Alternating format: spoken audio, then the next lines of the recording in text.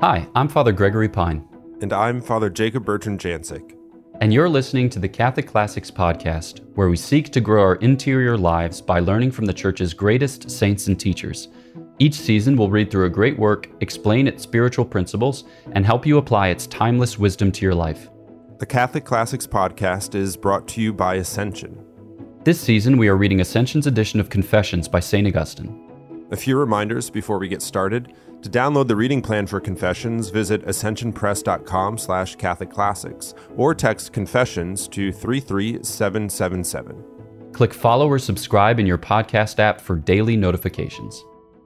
Today we will be beginning Book 11 of the Ascension edition of Confessions. This bonus episode is an introduction to the reflections that you'll hear for the next few days. We wanted to take this opportunity to thank everyone who has helped support this podcast financially. Your support is so appreciated and helps us to reach as many people as possible. If you haven't already, please consider supporting us at ascensionpress.com/support. Let's get started. In the name of the Father, and of the Son, and of the Holy Spirit. Amen. Breathe in me, O Holy Spirit, that my thoughts may all be holy. Act in me, O Holy Spirit, that my work too may be holy. Draw my heart, O Holy Spirit, that I love but what is holy. Strengthen me, O Holy Spirit, to defend all that is holy. Guard me then, O Holy Spirit, that I always may be holy. Amen. In the name of the Father, and of the Son, and of the Holy Spirit. Amen. All right, Book 11. I guess, I was going to say 2 more to go, but it's 11, 12, and 13, so 3 more. But if you subtract 13 from 11, that's 2. So it really depends how you count. If you count like a normal person, it's 3. If you count like me, it's 2. But that's all to say, we're making really great progress here. So Crushing it. Kudos to all you who are still with us at Book 11. As we've mentioned, moving from Book 9 to Book 10, these last 3 books of the Confessions move from a more, as you realize from listening and reading, move from the sort of autobiographical sections to Augustine's theological and philosophical meditations on God, on creation, on time, on memory, so less autobiographical, more, let's say, theological. And here we find ourselves in the middle way of these books. So we're kind of situated right in the thick of it, journeying with Augustine in his theological ventures. So Book 11 continues, as I was saying, these philosophical, theological inquiries into the nature of God and our relationship to God and his creation. So where we all fit in, how it all fits in. And if you remember from the last book, from Book 10 that we just finished, in Book 10, St. Augustine considered memory and our senses and how we come to know and remember and have knowledge of things in these sort of capacities. But now in Book 11, he turns to a consideration of time, and in doing so kind of considers time in its various capacities with respect to what is it, how does God create in it, how do we exist in it, how does God exist in it, just a consideration of time. We might think, I might think, maybe you're thinking too, but I won't project. If I were to say, here's a biography of a saint or an autobiography, and then in the last couple of books, he's going to think about memory and time, it might seem to like, why? What's going on? What does he do? Why is this important? But if you think about it very simply, it's through our memory and through our existence in time that we know and relate and exist with God. So these aren't kind of abstract. I mean, there is some abstract thought here, but it's not just sort of like wanderings for the sake of wanderings, but it's sort of looking at the means through which and by which we come to know God. So, Father Gregory, as far as like introduction into, I don't know, right? The worst kind of answer is an answer given to a question that hasn't been asked. So I'm kind of posing the question like, why are we talking about time? So as to like propose to people like, let's work through these chapters together. Any sort of 30,000 foot intros to time and why St. Augustine's meditating on it. Yeah. Like you said, or like you kind of led into, the Confessions is divided in 2 main parts, as St. Augustine describes it in his Retractationis. So it's called the Confessions in 13 books, the first 10 of which speak of his life, the last 3 of which speak of sacred scripture. And the 2 are in close coordination, even dialogue. So as we journeyed with St. Augustine through the first 10 books, we saw that he makes a variety of ascents, or that he has a couple of minor conversions on the way to his major conversion. And one of those was to Manichaeanism. And certainly he had his struggles making sense of the Manichaean doctrine, and ultimately determined, after his encounter with Faustus, that there wasn't sense to be made because it was senseless. So a big sticking point for him in coming to an appreciation of the true faith is creation, the doctrine of creation. and specifically how creation can come from God without God thereby being changed, or how a material creation can come from God without God thereby being material. And so a lot of these different paradoxes with the Manichaeans play with, he wants to shed light on them. He wants to understand them more perfectly or more clearly. And, it's no surprise that in books 11, 12, and 13, he does what is in effect an interpretation of Genesis chapters 1 and 2, the creation stories. And this book 11 is basically Genesis 1:1, and then book 12 is like a little bit of picking up from Genesis 1:1, and then a lot of Genesis 1:2, and then book 13 kind of sees the rest of Genesis 1 and 2 through to their term. So he's taking very seriously the words of sacred scripture as they concern creation. And so when he talks about time, it's a kind of deliverance of his meditation upon the first words, whereby, we hear it said, in the beginning. So like, what does beginning mean? How is it a beginning? For whom? In what sense? How does God stand to a beginning? And so this for him it's very personal. It's very existential, in fact, because this is one of the major hurdles. This is one of the major hangups that he needs to address. And so he's helping us to address something similar. And in the process, he's giving us a kind of pedagogy in how we work through our intellectual difficulties and coming to a deeper understanding of the faith. Yeah, I think in my experience teaching RCIA or OCIA, working with people who are coming into the church, receiving the sacraments of initiation, in my own experience with the faith and coming to know things, I think there are always things that we wrestle with, things that pose a challenge to our understanding, to our belief, not in a way that means like, I don't believe, but, things that might not be as clear or as straightforward or as upfront. And as Father Gregory was pointing out, these questions, especially with creation, coming from the Manichaean sect and heresy that he spent, remember, like 9 years with the Manichees looking for answers to these questions. It's sort of here, like, think of it in these terms, he was there with the Manichees, wasn't finding his answers. They were big hangups for him in his coming to Christ. And he converts, and now with the light of faith and the gift of faith and the gift of his, own reason, he's kind of working through these to better understand. And as he's been sort of handed the wisdom of things, he's now sifting through it for himself, it's also in its own way kind of beautiful to behold the saint and this intellect and mind working through these things. So we're talking about time. And one of the things that Augustine talks about or kind of sets up at the beginning is the relationship. Father Gregory mentioned this, but the way by which we as created creatures, as a great definition would be, as created creatures exist in time, and how God doesn't exist in time. So obviously we as human beings exist in a continuum of time. And maybe it's helpful just to say, give a very simple definition of time. Time is the measurement of motion, of how things move, or the measurement of change, however that might be put.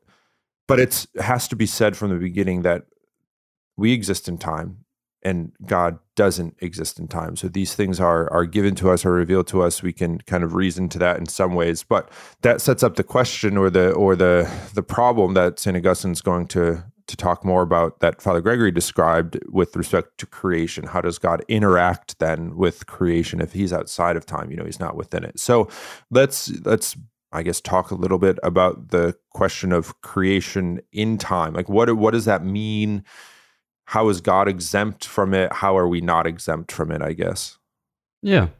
So we make the distinction typically between God who is eternal, like you said, and we who are time-bound. So a classic definition of eternity, which comes about a century after St. Augustine, is that of St. Severinus Boethius. You often heard him just named Boethius. Turns out he's a saint, so let's go sanctity. But he says that eternity is the whole and simultaneous possession of endless life. And the basic idea there is that God doesn't unfold, or God doesn't experience throughout the course of a variety of events. God just is. Whereas in our case, we do unfold. Our lives are, when we say time-bound, we mean that there is a past and a present and a future. The past passes away. The future is yet to come to be. And the present is, it's just the now. And so as a result of which, we only possess our lives step by step, or we only possess our lives moment to moment. And so there's a kind of thinness or insubstantiality to our existence, whereas by comparison to God, who just is to be. And so I think that, he's trying to make sense of how God can introduce, creation into this world, and how time is kind of riding on the coattails, as it were, of creation, because creation is going to be less than God, because God's not going to create himself. That's nonsense too. So time is going to come on the coattails of creation, insofar as creation is less or is limited in its expression of being. And as a result, it's going to change. It's going to pass from past to present to future. And so time will be the measure of that created state. So it's a little bit like, involved philosophically, but I think it helps us to make sense of our relationship with God, how we are dependent upon him, how we look to him for our being and for our, coming to be. And yet God himself remains unchanged. Yeah, I think that last, what you just said, that last bit, that God remains unchanged or unaffected by creation, also raises another point, or it's raised by St. Augustine. So it might be good for us to say a few words about, God is not changed. He contains and is everything that he is, and there is no will be or was, but in a moment, in an instant. And I guess sometimes we use the word like an eternal present. There is no coming to be. There is no passing away in God. But he does create, and he interacts with creation. So and we also speak about God's desire. And typically, if you think, well, what does it mean to desire? Well, you desire something that you don't have and want to possess it. But we see here God's desire. We know in our lives and through revelation that God desires to share his life with us, that creation is a sort of overflow of his love that creates and then desires to share that divine life with us. And this is the whole prospect of St. Augustine's conversion and ours too. So how can we speak about God's desire, if there isn't change, if there isn't sort of time, if there isn't necessity in God in the sense that he's complete? Yeah. And this is a great thing. It kind of departs a little bit from the text itself, but it helps us to make sense of the text. So God doesn't will other than himself. Not in the sense that God is an egotist or God is like a megalomaniac, but God wills all things in willing himself. So there's this really kind of strange Christian teaching. It's mind-bending, but it's true, so it's worth looking at. Namely that there's no division in God. There's no complexity in God. God is simple. So God is his being. He is, in this case, we'll say his will. He is his act of willing. He is the object of his willing. And so when we say that God is love, we don't mean it in the way that I say, oh man, that, like teacher that I had in 5th grade, she was just pure love. No, when I say that, I mean that, my teacher in 5th grade, she was very loving. And so love was a property that she expressed with great intensity, right? But she isn't pure love. That's just not true, because there's complexity to her and there's other things there at work. Whereas when we say it of God, we mean it. God just is love. There's no division. There's no complexity. And so he is his will. He is his love. He is his mercy. And so, like when we introduce these different considerations here, talking about God desiring, God doesn't desire the way that we desire. Like we desire often out of need. I desire food and drink because I get hungry and thirsty. I desire human companionship because otherwise I get sad and lonely. I desire ... and you can extend that through. But in the case of God, his love is a love that goes out. His love is a love that creates. His love is a love that kind of brims over his divine nature, not because he needs us or because he's lonely or because he is in any way lacking, but because, and this is something that we've said before, like it's almost as if God had a secret too good to keep, that secret of his divine life. And so he expends himself in creation, or he, shares himself in creation, shares the secret of his inmost depths so that we can partake of it. So we see in it generosity, gratuity, not need, not lack, but the very opposite. And as St. Augustine passes through these questions in sort of the latter half or towards the end of this book, he considers time, I guess, more specifically in itself. So we'll say a little bit about that here, but we can consider those details when we get to those chapters. He looks at the parts of time, past, present, future, that we have already mentioned, that doesn't take much to explain what those are, but he looks at how those are the signposts of time, or how that by or through which past, present, future, and our concepts of those, how it is that we understand the passing of time. But it's interesting because he's ultimately unsure about our ability or inability to actually measure time, or to have a sort of concrete or thorough grasp of how time passes and how we're affected by it and how we live in it. It seems to me that for St. Augustine, it's something that we certainly live in and experience, but our ability to sort of have a full kind of grasp of what time is and all of its nuances, he seems a bit reserved as to our ability to kind of pronounce on all things and just say, here's the scientific and thorough reality of what it is. It's something, as I said, that we definitely experience because we're living in it, but our ability for our mind to wrap around it, it's kind of like, because we're flowing in the river of time, if that makes sense. So to get a bigger picture of the whole kind of river is tough when you're kind of in it and flowing with it.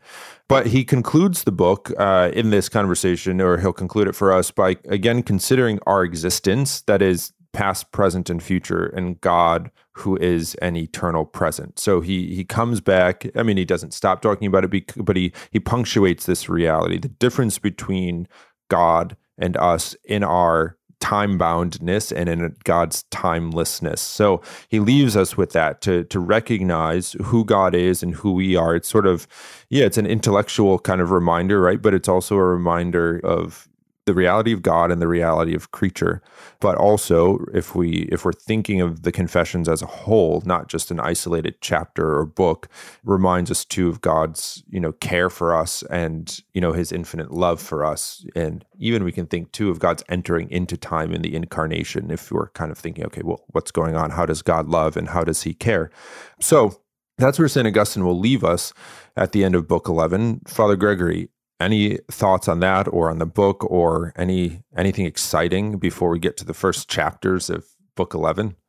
Yeah, I guess some of these meditations might seem to you, reader, to be a little bit abstract when he's asking whether the past exists in some sense, or whether the future exists in some sense, even whether the present exists in some sense. And he's kind of playing these questions off each other, like somewhat dialectically. It might not seem especially fruitful for you as a philosophical exercise, as a spiritual exercise, but I think that there's some real nice application in our own spiritual life. Because, for instance, like, what do you do with past sins, right? Do they exist? How do you reckon with them? How do you relate to them, like with your memory? All right. How do you remember them? How do you recall them? So that to me is a very interesting question, because I don't think that regret is what the Lord intends for us, but I do think that repentance is. And that means bringing those sins to the Lord in the sacrament of confession, being healed of them, and then looking back on the past with a sense that, okay, the Lord is on the move. The Lord is at work, even in my sinful past. And so it's for me to recognize him there, to be recollected in his presence. You could do a similar thing for the future. It doesn't yet exist. It can become an occasion of infinite anxiety, all right, or ambition, vainglory, pride, whatever. Right? But that hasn't happened. So then how do I live in the present with an eye towards the future that's responsible, that's evangelical, that's dynamic, that's apostolic, and yet not become devoured by fear or by uncertainty, right? That's also a very interesting question. And I think when St. Augustine is making all of these different considerations here on a philosophical level, there's real spiritual insight to be had from them. So maybe you can engage with them in that spirit. That might be fruitful. Great. Well, stay tuned, because we're going to pick up with the first chapters of Book 11, and we're gonna walk through all of this together. And I think Father Gregory's last point here is, well, how do these things apply? How does this make sense in my life, and what is St. Augustine kind of opening my mind and heart to in these considerations? So if we keep that in our crosshairs, I think there's a lot to be gained from these chapters. So yeah, come back to the book. It's great. All right. Until then, know of our prayers for you. Please pray for us, and we will catch you next time on Catholic Classics.